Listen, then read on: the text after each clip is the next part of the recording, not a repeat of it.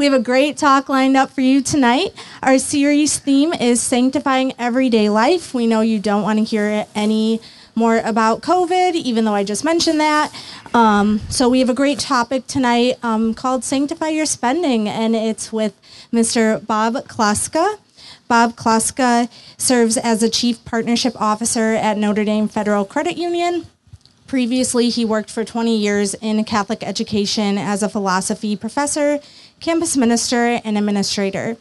Bob earned an accounting degree from the University of Notre Dame and a master's degree in philosophy from Franciscan University of Steubenville.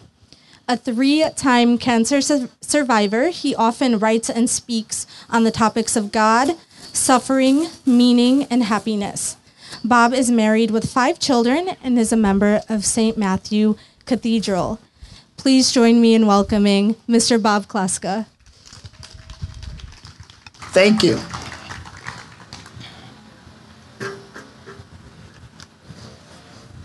So it was a Thursday morning, and I went down to my computer to check my emails. And there was a email thread from a friend of mine who the night before had invited us to bring the kids to his pontoon and have a little party on the St. Joe River. And I had said, no, I can't. It's my niece's birthday. And so his reply to my declining of his invitation was to say, well, how about this instead?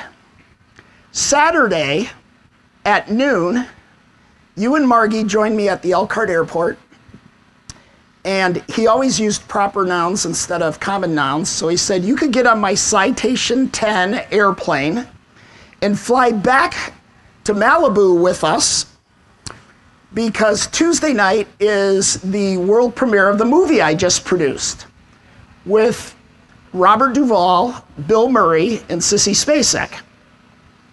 Now, we have 5 young children, and we are not really into the jet-setting Hollywood lifestyle, and we didn't want to go, but to make a long story short, we go.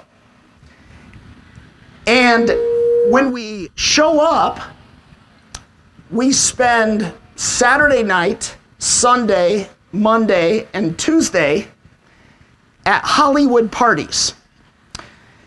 And I don't know these names very well. I just sort of know them, but my wife knows them. But besides the stars of the movie, we were around a depressed dude named Nicolas Cage, a funny guy named Jimmy Kimmel, Pete Sampras, John Lovitz, Leo DiCaprio, and I know some of these guys are really famous and some not so famous. So we go, and it's lavish as lavish can be. The premiere was at the Academy of Motion Picture Art and Sciences. We literally had the paparazzi taking pictures of us as we got out of David's Rolls Royce. And I just felt like an idiot. Like, I mean, I'm laughing at them for taking a picture of me because I'm like, they're just taking a picture in case I happen to be somebody, and I'm not. But we go through this whole thing, and we watch the movie, and then there's a reception afterwards, and everybody stays for like 40 minutes, and then the place empties out. So then we get back in his car, and we go back to Malibu, and it's just my wife, my friend, and me, and we're out on his balcony, and we're looking at the ocean, and there was this tremendous sense of disappointment. It was like, really? You go to a Hollywood premiere, and the paparazzi are out, and all these famous people, and by like 10:30 at night, you're back at your house and there's nothing to do, and you're like, should we order a pizza? Or like, what do we do? And then we're standing there, and David says, you know, I thought it would feel different, but it doesn't. That was a great insight to me that I will never forget. David ended up dying tragically a couple years later. And just before he did, he started to form friendships with people that he had grown up with in Elkhart. And I was one of a handful of friends. He died with a wealth of $220 million net worth. And there were maybe 24 people at his funeral. He really didn't have many friends, and a lot of the people that were at his funeral were people that had worked on the movie.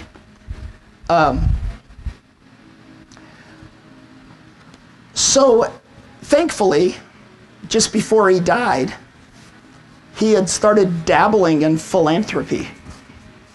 And he tried to do these different works, and they didn't work out. So just before he died, he said, screw it, I'm going to give it all as an unrestricted gift to the Elkhart Community Foundation. And he did. And it quadrupled the size of their endowment and really set him up. He, by the way, gave us $2 million at Holy Cross College for a scholarship. That was his only directed gift outside of this big one. So what do I think about all this? Well, it doesn't matter what I think about all this, because St. Paul has thought about this before I have. You know, in the letter to the Philippians, St. Paul says, I have learned in whatever situation I find myself to be self-sufficient or content. I know how to live in humble circumstances.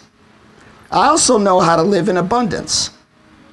In every circumstance and in all things, I have learned the secret of being well fed and of going hungry, of living in abundance and of being in need. And then the money line that everybody quotes, I can do all things through Christ who strengthens me. Money is a tool.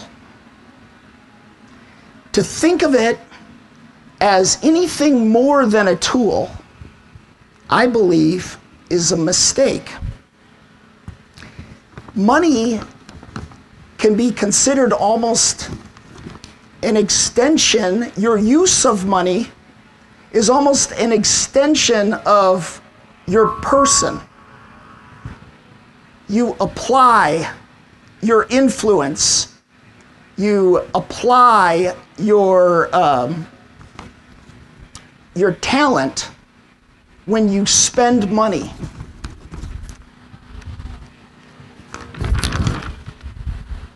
So then Paul says again, advice for rich people. What's cool is when you get like a really casual translation of the Bible, like one that you wouldn't use for liturgy because it's sort of, but when you get a really casual and you read it alongside something like the New American that we use for liturgy, that's good. I like the King James, I like that, but then sometimes you just get like the Way or something and it puts it in really ordinary language. Paul says, tell rich people in the present age to quit being proud and not to rely on so uncertain a thing as wealth, but rather rely on God, who richly provides us with all things for our enjoyment. Tell them to do good, these rich people, to be rich in good works, to be generous, to be ready to share, thus accumulating as a treasure a good foundation for the future, so as to win the life that is truly a good life. I know better than to make more than 3 points when I give a talk. Point number one, money's just a tool. It's just a tool. It does not define you. It does not make you better. It does not even legitimize you. It's a tool. Point number one. I can put this down. Point number two. I did a lot of scripture reading on this, which was fun. There's so much to say about money in scripture that my problem was cutting scripture passages from this talk so I didn't just quote constantly. There's so much. There's so much guidance. And all that guidance is directed to make you happy. So here's another point. And it is consistent with what I think every person here has experienced or will experience. You reap what you sow. You get what you give. And you give first with no thought of return, and it'll come back to you 100-fold. So there's this idea in Christianity that really goes back to Judaism because it's based in the Old Testament, the book of Malachi, where Malachi is kind of calling the Jews back to fundamental principles of leading a good life. That's where you get this word tithing. Tithing is to take 1/10 of the portion of whatever you've earned and give it away. And it's an offering to God, but it's applied to other people and other things because God has no use for money. So if you look at this biblical principle of tithing, which a lot of Catholics have heard of it, but we don't really preach it much. What does it do? Well, I'm here to give witness. 24 years ago, in June 29th, I married my wife. And we were poor. She was an admin assistant at an insurance company. I was a Catholic high school teacher. And you don't make a whole lot of money doing either one of those things.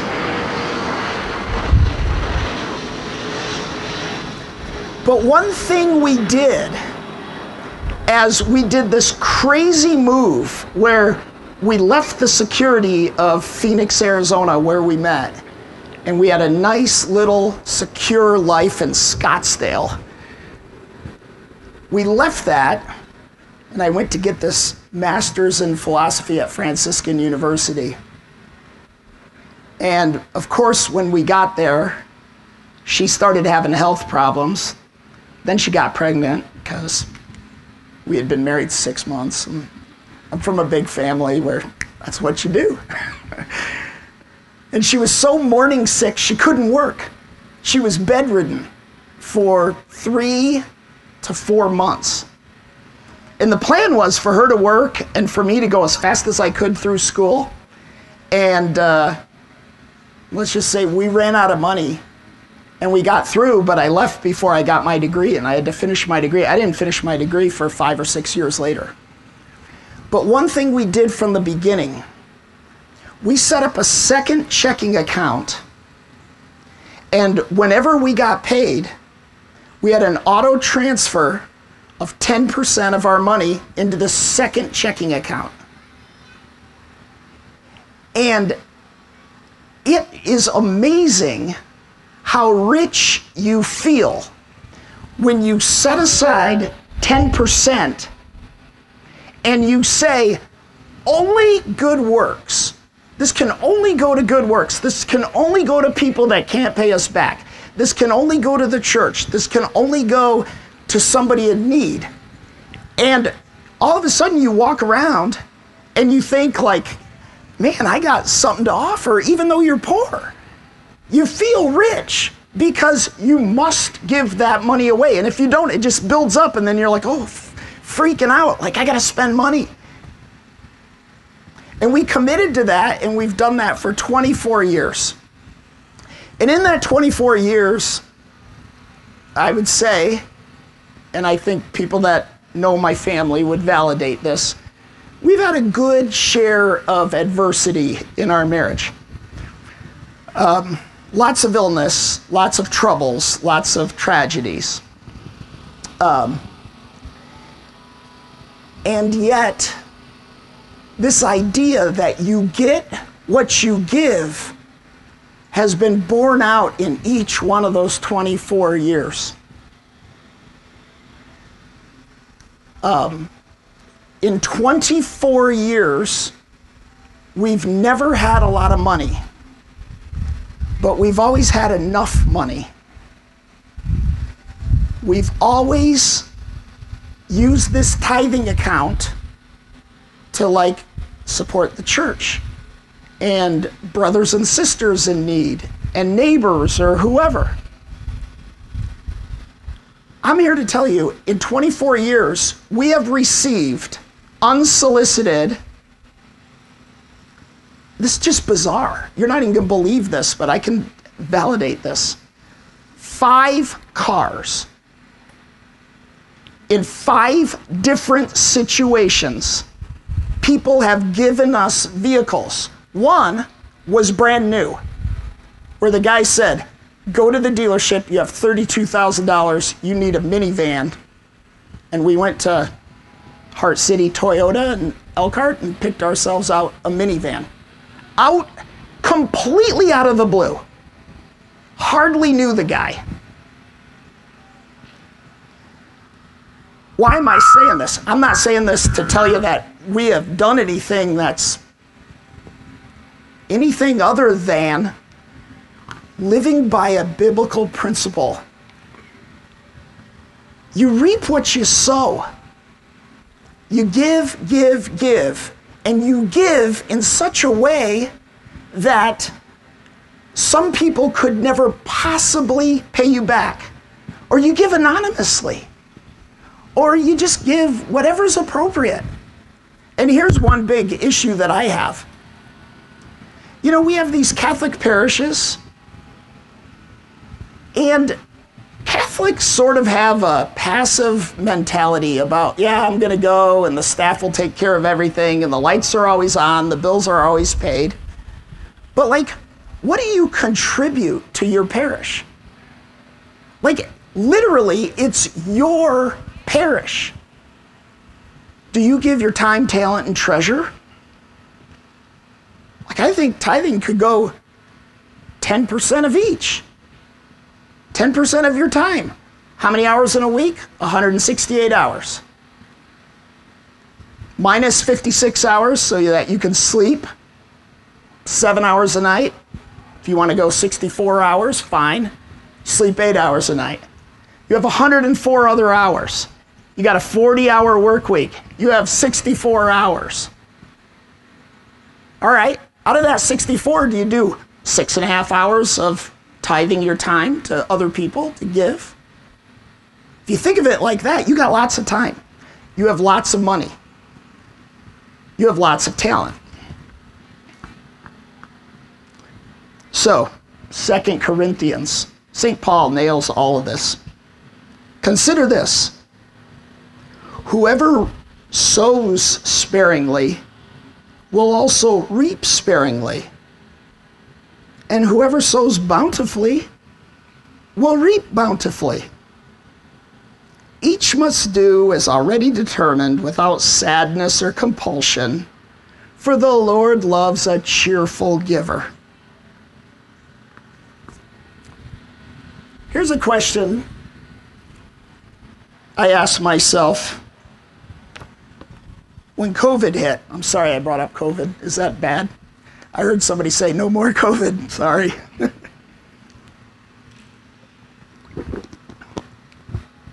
I personally have a way to connect with my kids.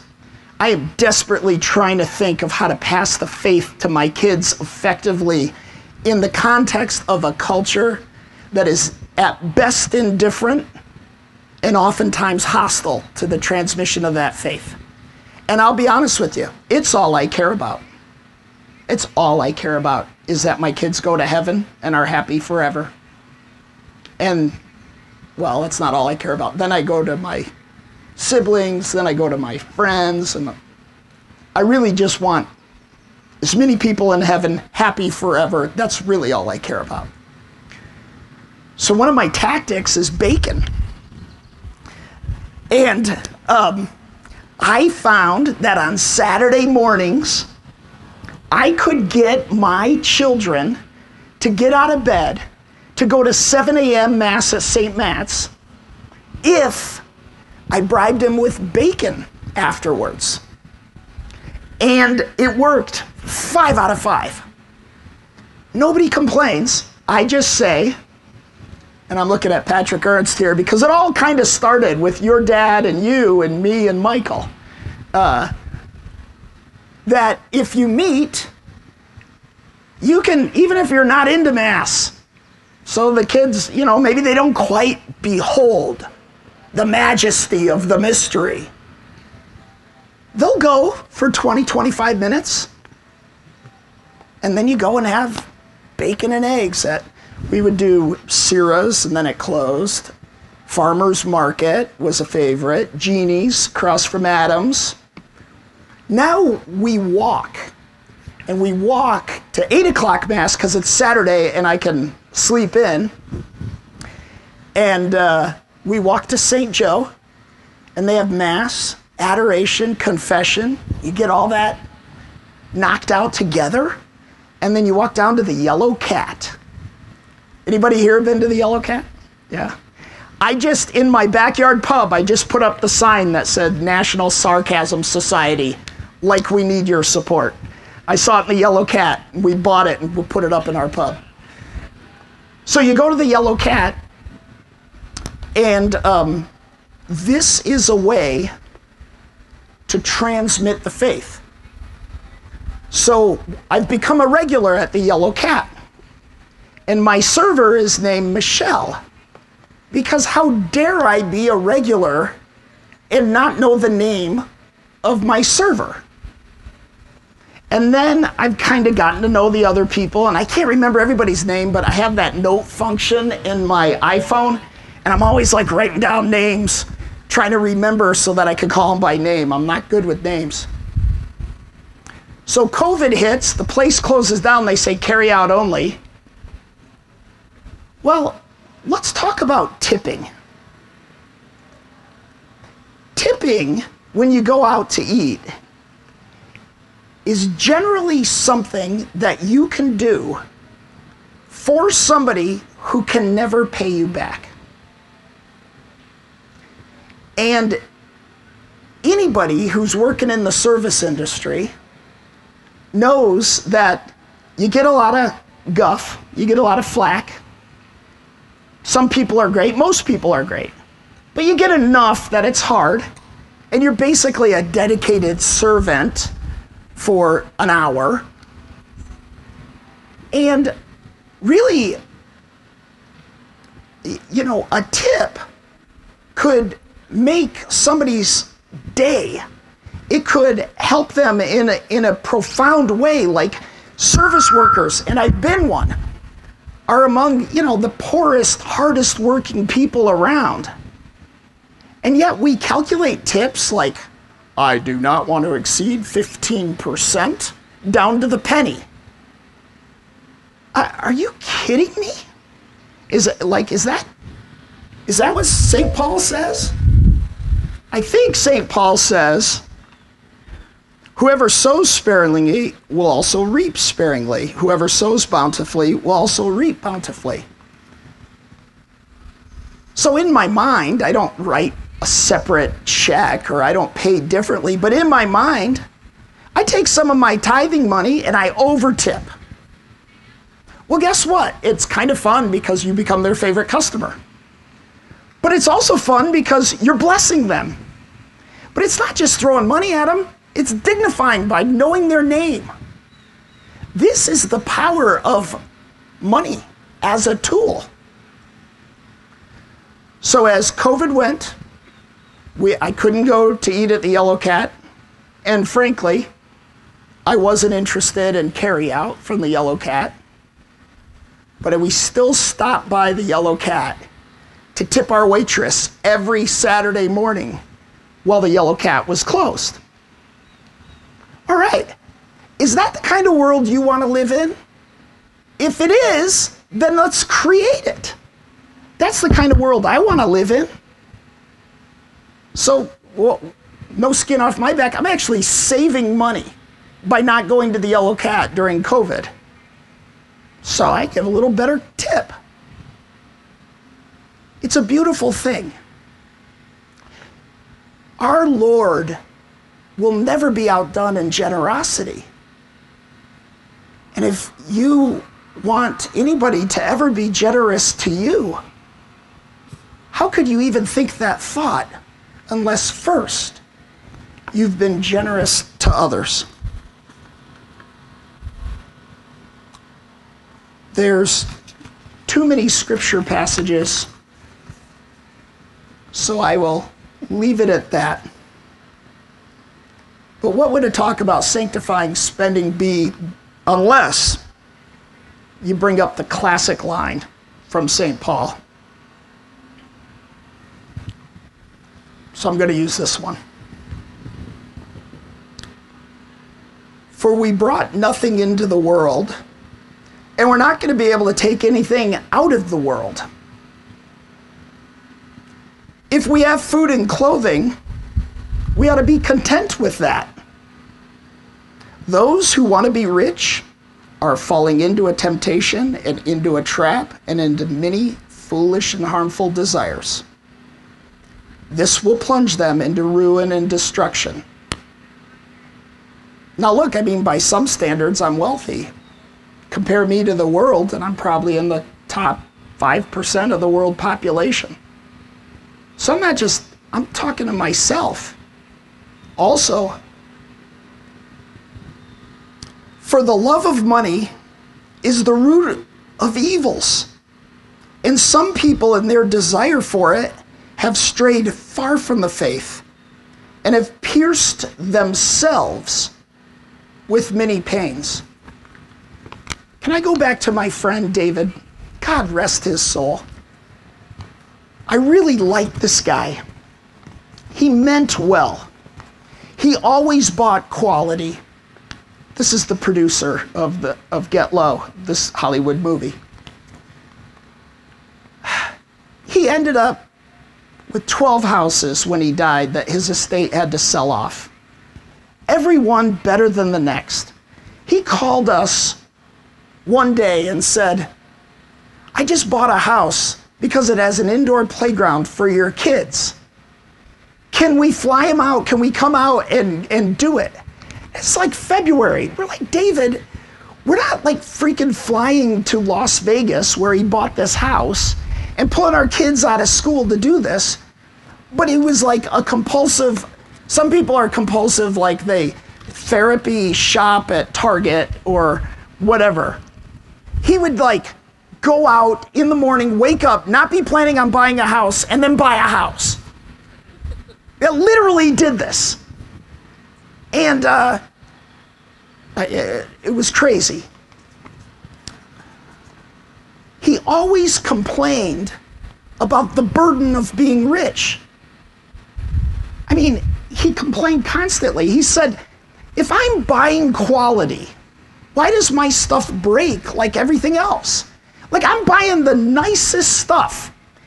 And because he bought the nicest stuff with the extended warranty and all of this stuff, he would get more angry when it didn't work. So we roll in and his Rolls wasn't working one day. He's like, well, what the hell do I buy a Rolls for if they don't even work? And it was seriously making him upset that all this stuff didn't work. It almost overwhelmed him. It was a full-time job to manage his assets in a way that it didn't need to be. Now look, this isn't God saying, no, you shouldn't have money because, I don't want you to be happy. This is what God is saying. Some people, in their desire for it, have strayed from the faith and have pierced themselves with many pains. So, have you ever felt liberated from stuff? Have you ever decluttered and felt liberation from your clutter? Have you ever cast aside something that you thought you had really wanted and you end up feeling free? There's something awesome. I will tell you, one of the happiest memories of my life was being a broke and unemployed, failed seminarian with nowhere to go, all of my belongings in 2 suitcases or backpacks or whatever, duffel bags, riding in a Greyhound bus across the country with characters out of a Flannery O'Connor novel. And I had nowhere. I didn't even know. I was sleeping on couches and borrowed beds. I had no plan. I was humiliated. I was embarrassed. I'd flunked out of the seminary. I didn't have a job. I didn't want to go live in my parents' basement.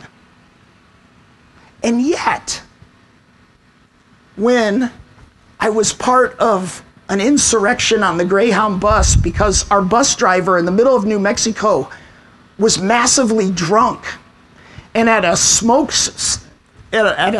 break, we had to call the cops in the days before cell phones and have them pulled over, arrested, and then wait 6 hours for a replacement driver without the other passengers knowing, because they would have been pissed at us because they wanted to get where they were going. All right, some of those things, you can only experience that when you're poor. I mean, there's no way I would ever be in that situation. And those are great memories. And it's not like, does a $9 ice cream cone really taste 3 times better than a $3 ice cream cone? I once ate at a restaurant where the guy dropped $8,000 or $9,000 on dinner for 10 in Rome at the 5-star restaurant. They had a water menu. No, I am not kidding. I wouldn't believe this, but I will back it up. I found it online. They had 25 different waters. You could get the Alsatian Spring. You could have the Swiss Alp water. You could have this or that. And of course, they're all different prices, and you were paying for it. You're paying through the nose, and the wine bottles were, $800-900. Okay, was it fun? Was it a good dinner? Yes. Okay, no doubt. Seriously, could I also have had almost as much fun at some roll up your sleeves trattoria, down on a side road in Rome? Yeah. It's not better. I mean, I've been there, and it's not that much better. All right. So my point, the second point, you reap what you sow. You give what you get. I'm checking my time. All right, I'm good. Third point. So, you're supposed to. Number 1, money is just the tool. Number 2, you reap what you sow. Number 3, I talk to my kids about this. Spending money is a moral action. It has deep moral implications. How you do it, why you do it, where you do it. It has an effect much greater than you may if you unthinkingly just spend money willy-nilly. Now, you're going to have to take this with a grain of salt, because if you're like me, you'll go down a rabbit hole and you'll be you'll obsess on this and you'll never be able to spend another dollar. Okay, so just stay moderate here. On the other hand, shouldn't your conscience be pricked a little? Jesus says in Matthew, where your treasure is, there also your heart will be. So let's not talk about a dollar. Let's talk about a unit of money. I was trying to come up with a cute name for it and I couldn't. I'm going to call it an applied unit of personal influence, an OPI. So if I say OPI, it's generically money. But let's say you're thinking about it in the abstract. Now do an analysis of where you spend your money and what are the implications. One of the discussion questions that you're going to discuss, or hopefully, I hope you choose this one because I gave 5. If a detective didn't know you and had to deduce everything about you from nothing more than a detailed record of all your financial transactions, what could he or she deduce about you? Remember, where your treasure is, there your heart will be. Where you spend your OPIs, your applied units of personal influence or investment, can reveal to you in maybe a shocking way of what you love and what you don't love. Or maybe it's all there, but it's not in the proportion you really want. So, some questions to think about when you're spending money. What does the purchase do for you? Is it a want or is it a need? What is a need? What is the opportunity cost? If you spend an OPI on this, you won't have it to spend here.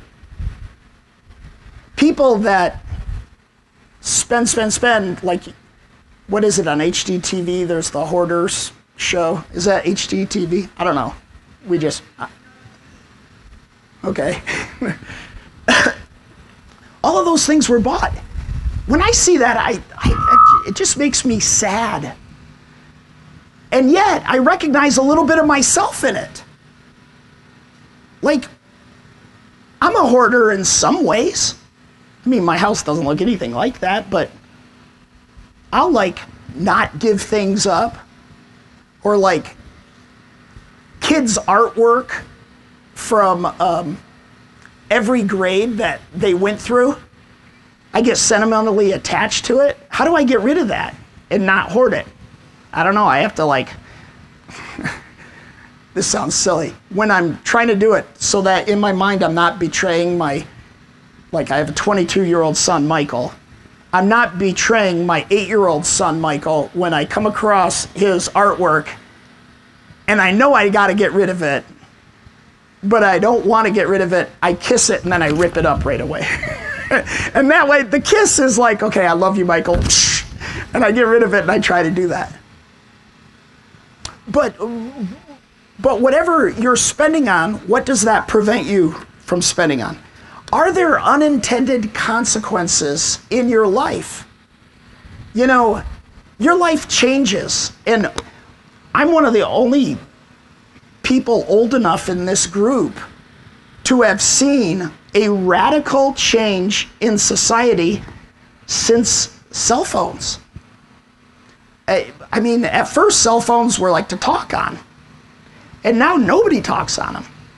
They're like your personal all-in-one info center, director of your life dashboard for everything. And I do it.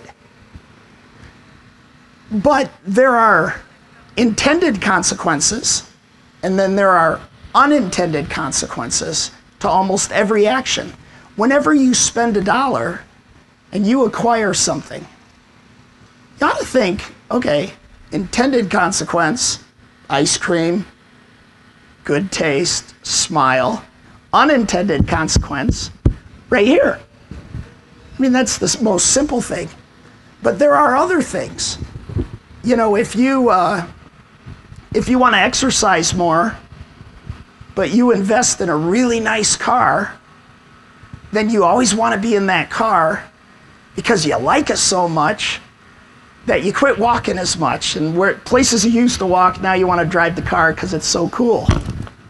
It's an unintended consequence. It's not something you necessarily thought about. But that can be the case with anything, with any purchase. Here's the one that I have become acutely aware of and that haunts me. With this purchase, who are you enriching? Who are you enriching? Anything you buy, it's like, you buy something for $100, it's a $100 vote for whoever produced and sold that good and their ideology and their purposes and what they want to accomplish in the world. So who are you enriching? I mean, to put it in like the most simple, clear way, if there were two barber shops next to each other and you had to choose a barber, I'm sorry, I'm a guy, I go to a barber. Style shops, okay, a hairdresser. What do women call it? A style shop? A salon. Okay, all right. There's two next to each other. And one is owned and run by someone who you admire deeply, and one is owned and run by someone who you think is really up to no good, can't be trusted, or stands for things that you do not believe in. And let's say the one run by the person you admire charges $1 more per haircut.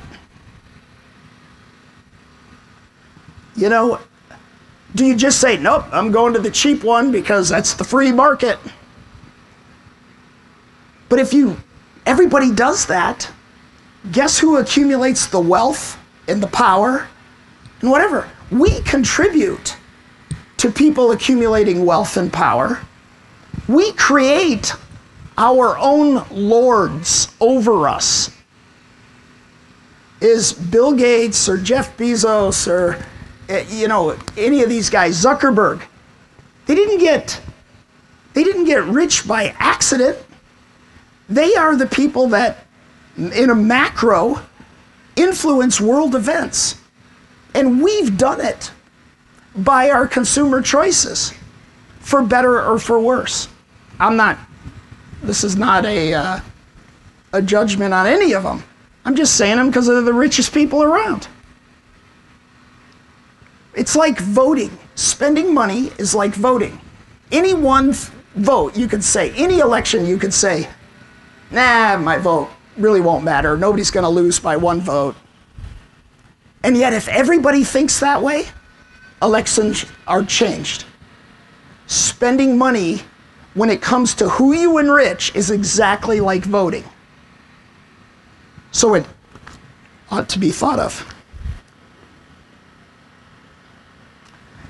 And then you think, here's something that we don't think of very often. How does this affect workers? You know, how was that really cute dress that you got at a discount store, where did that come from? How was that made so cheaply? Who's profiting off of that? I don't know. Follow the money. Now, like I said, you can drive yourself crazy thinking about this, and certainly we're all going to make purchases. You almost can't live in the world without paying somebody that you don't like or you don't want their ideology to win. On the other hand, maybe we ought to be a little more intentional and thoughtful about who we're voting to be our lords. And so money is a tool, and it's a moral action. Now, this was a great rabbit hole I went down while I was preparing this talk. Bob Dylan had 2 albums in the period where he was a born-again Christian. And I remember discovering them, and I just loved this Bob Dylan, these 2 albums, because they married, like, the only singer I could ever kind of imitate is Bob Dylan, because he's so bad and my voice is so bad. I'm like, yeah, I love Bob Dylan, man. I can sing along with Bob Dylan and I kind of sound like him. So he has this song from that era that has been remade many, many, many times in many, many different genres. It basically says, you gotta serve somebody. Jesus says, no servant can serve 2 masters. He will either hate one and love the other, or be devoted to one and despise the other. You cannot serve both God and money. So Bob Dylan goes, and this whole song is a litany of, it might be the devil, it might be the Lord, but you're gonna have to serve somebody. And then he goes through and talks about people, great people or low people, and all these different things. And it keeps coming back. You're gonna serve somebody. Even if you don't like that your spending habits creates the lords of society, it doesn't matter if you don't like that. It doesn't matter if you don't think about it. It's true whether you believe it or not. What I think as Christians we ought to do is be really thoughtful about who we enrich and try to enrich good people. And I don't mean just Christians, I just mean good people. And maybe give a preferential option if there's a local alternative. The thing that I always do is I know Sue McFarland at Divine Mercy Gifts. It's really hard to have a retail shop nowadays. She's run it for 25 years. I don't know Sue that well. I knew her son Joe. But it's been a beautiful thing in the community, and I've loved going in there for First Communion gifts and whatever. Well, I could get pretty lazy and order stuff online. And I cannot get in the car and go to Amazon. But because my spending is a moral action, and I want to have a relationship with someone and not have everything be detached, I'll deliberately go in and buy my stuff from Sue. And I think we can all do that. All right.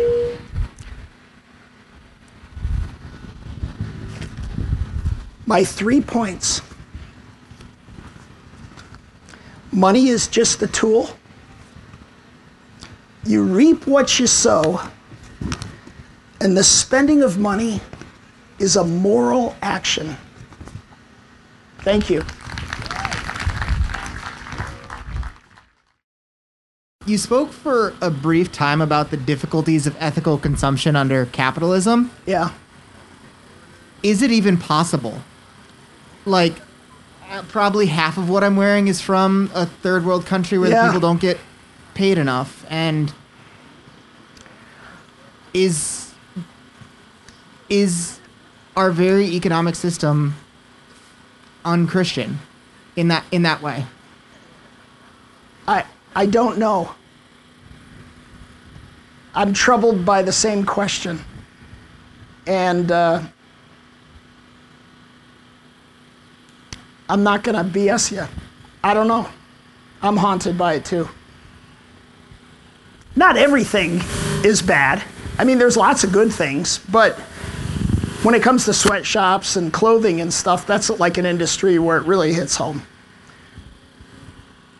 I don't know.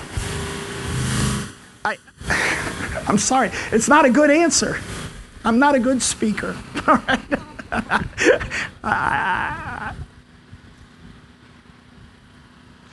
And if anybody else wants to answer that, I'm sure Andrew Weiss would have some ideas.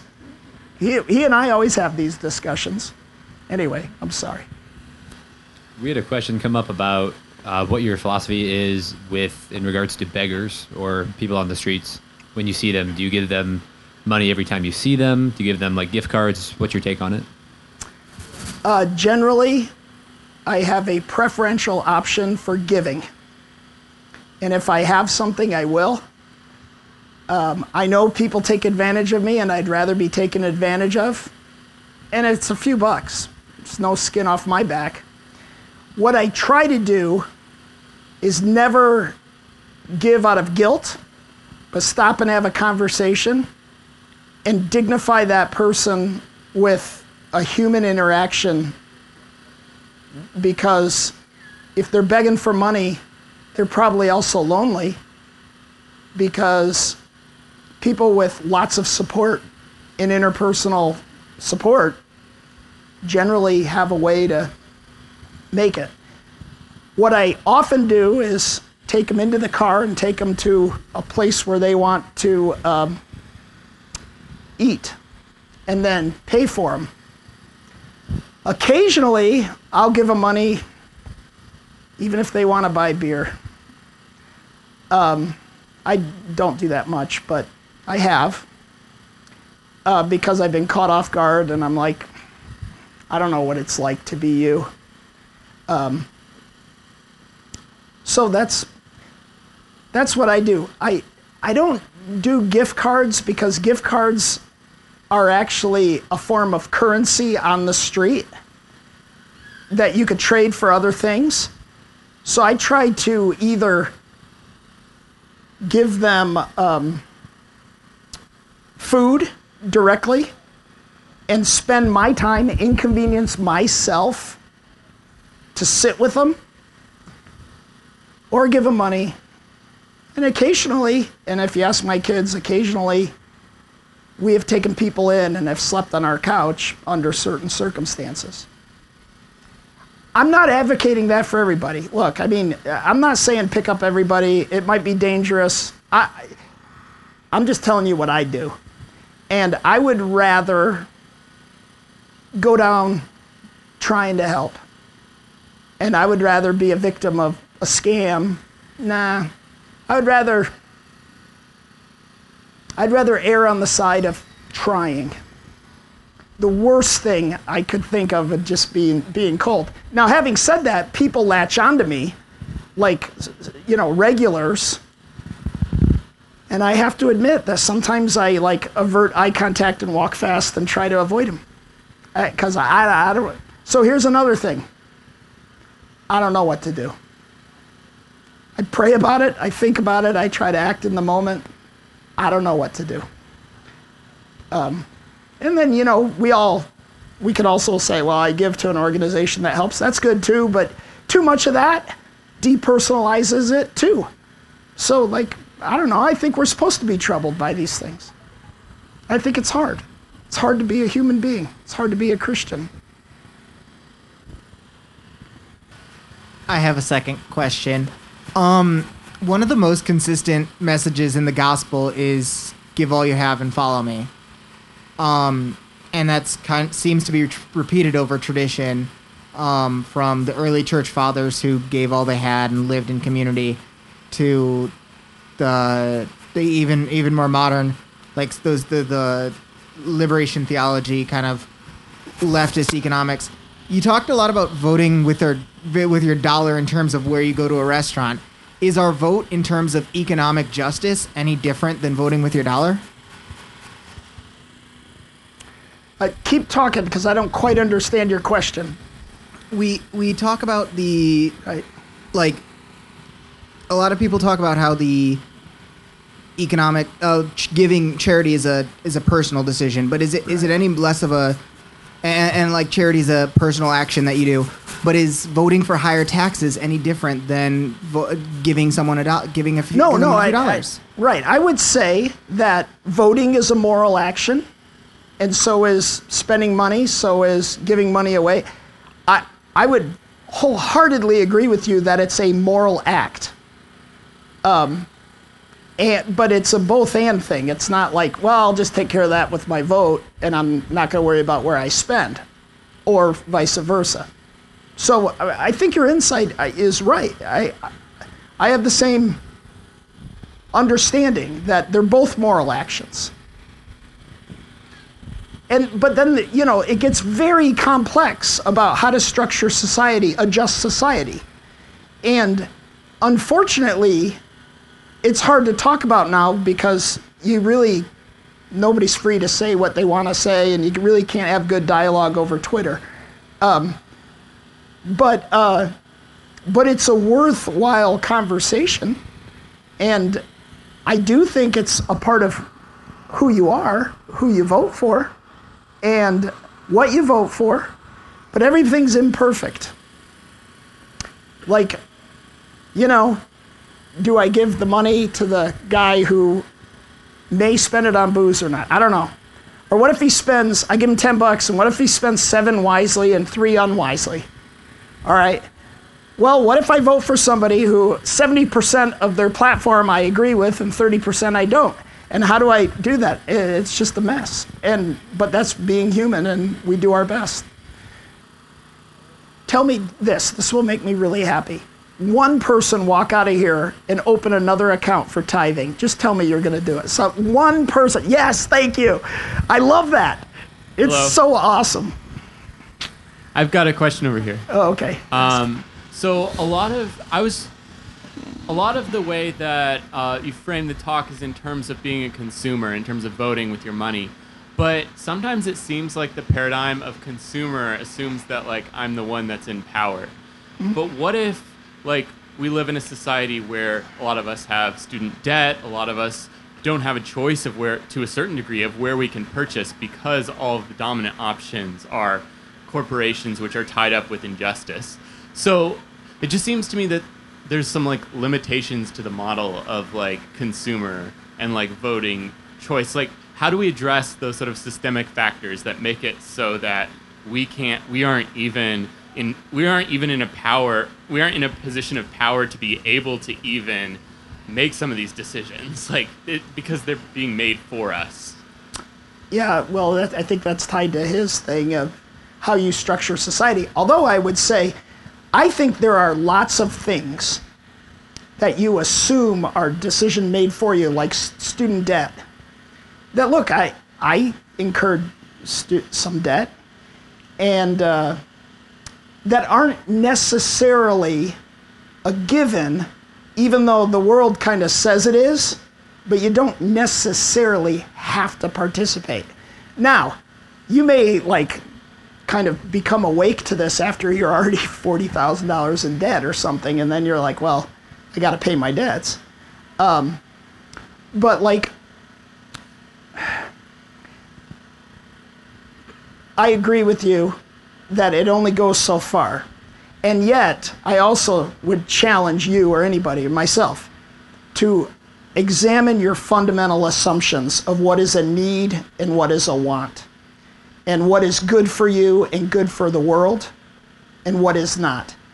So the classic thing, when I knew I was working at a good place at Notre Dame Credit Union, was we got this new retail officer, and he was doing a branch visit on Ireland Road, and a guy and his wife walked in, and they had one child, and she was like 8 months pregnant, and they said, we're here for a car loan.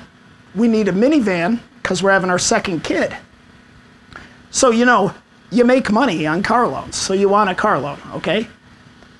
But JW, my colleague, was like, okay, look, we look at your finances. Yes, your income will support you to get a minivan. It's your choice.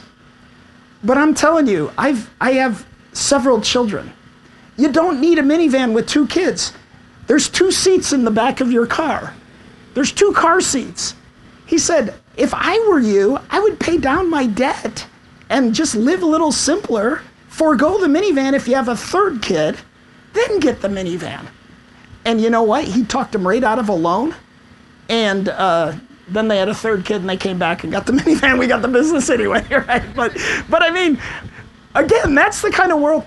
How are we going to change the world? I don't know. I'm not sure, this group is possible to change the entire world. But what we can do is change our little circle of influence, make our world a little more humane, a little more loving, a little more Christian. And that's not insignificant. So, can you give us one example where your faith has kind of collided with your professional career in finance, where some practices in finance can be somewhat predatory, or you just gave an example of when it kind of went right and good things happened. What's been the biggest kind of collision for you where it was really hard and you had to really grapple with it? I met it 5 years ago when I joined the credit union. We had a guy who so there's an old adage that says what gets measured gets managed, okay? So whatever all the metrics that you're measuring are the things you're trying to put to your advantage. So we measure things like dollars on deposit, percentage of a person's wallet, like whether their debit card, their credit card, their mortgage, their car loan, whatever. We want to have as much of our members' commitment as possible. All right. And this is the thing that I've been refreshed about because I was troubled. I kind of went in kind of defensive thinking, I'm not going to like this because I'm more of like, I think not purely, but more like Dave Ramsey, who says, don't go into debt and don't carry a balance on your credit card. And I think I don't carry a balance on my credit card. I don't think you should either. And yet that's how banks really make money on credit cards. There's another way too. Every transaction has an interchange fee. And so that issue right there, when a guy sort of celebrated and boasted about total interest revenue off of credit cards as though it were an accomplishment, it started an argument, and I was new to the thing, and I felt very uncomfortable because to me, do not carry a balance on your credit card. It's the worst investment you can make, and it just encourages you to overspend. So I run into these things, or fee income for things like banks will typically charge an analysis fee for a corporate account. You know what an analysis fee is? They're charging you $32 to look at your statement every month. Like what the heck? So like we've done away with analysis fees. Well, I don't think we ever had them, but we make fun of them now. But there's all sorts of things, and I'm always on the lookout. But look, I'm not a pure banker. I came in out of education, and for 5 years I've been Googling terms under the boardroom table. Kind of like I I've never been qualified for any job I've ever had, and I've always had to sort of fake it and just, like, here's one of the key things is just shut up and just nod your head, listen really keenly, Google some terms under the boardroom table, go back to your office and research the hell out of it. And that's largely been my life. Now I'm kind of got my sea legs and I can do it, but a lot of these things I was very afraid of, and then, like, I'm in an interesting conversation with this Catholic worker house in Portland. That what is usury in the traditional condemnation of usury? Well, what is it?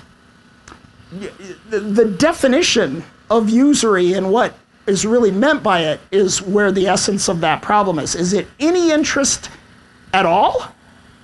Or is it an unjust interest? And was that prohibition against usury before a modern economy that had things like inflation, where $1 today is worth more than $1 in 1980? So you have to make adjustments to have the same thing. So it gets obviously beyond the scope of this conversation, but there are lots of issues like that I wouldn't say I'm afraid of them, but I'm sensitive to, and that's like one of them. Thanks. And thank you for appreciate it.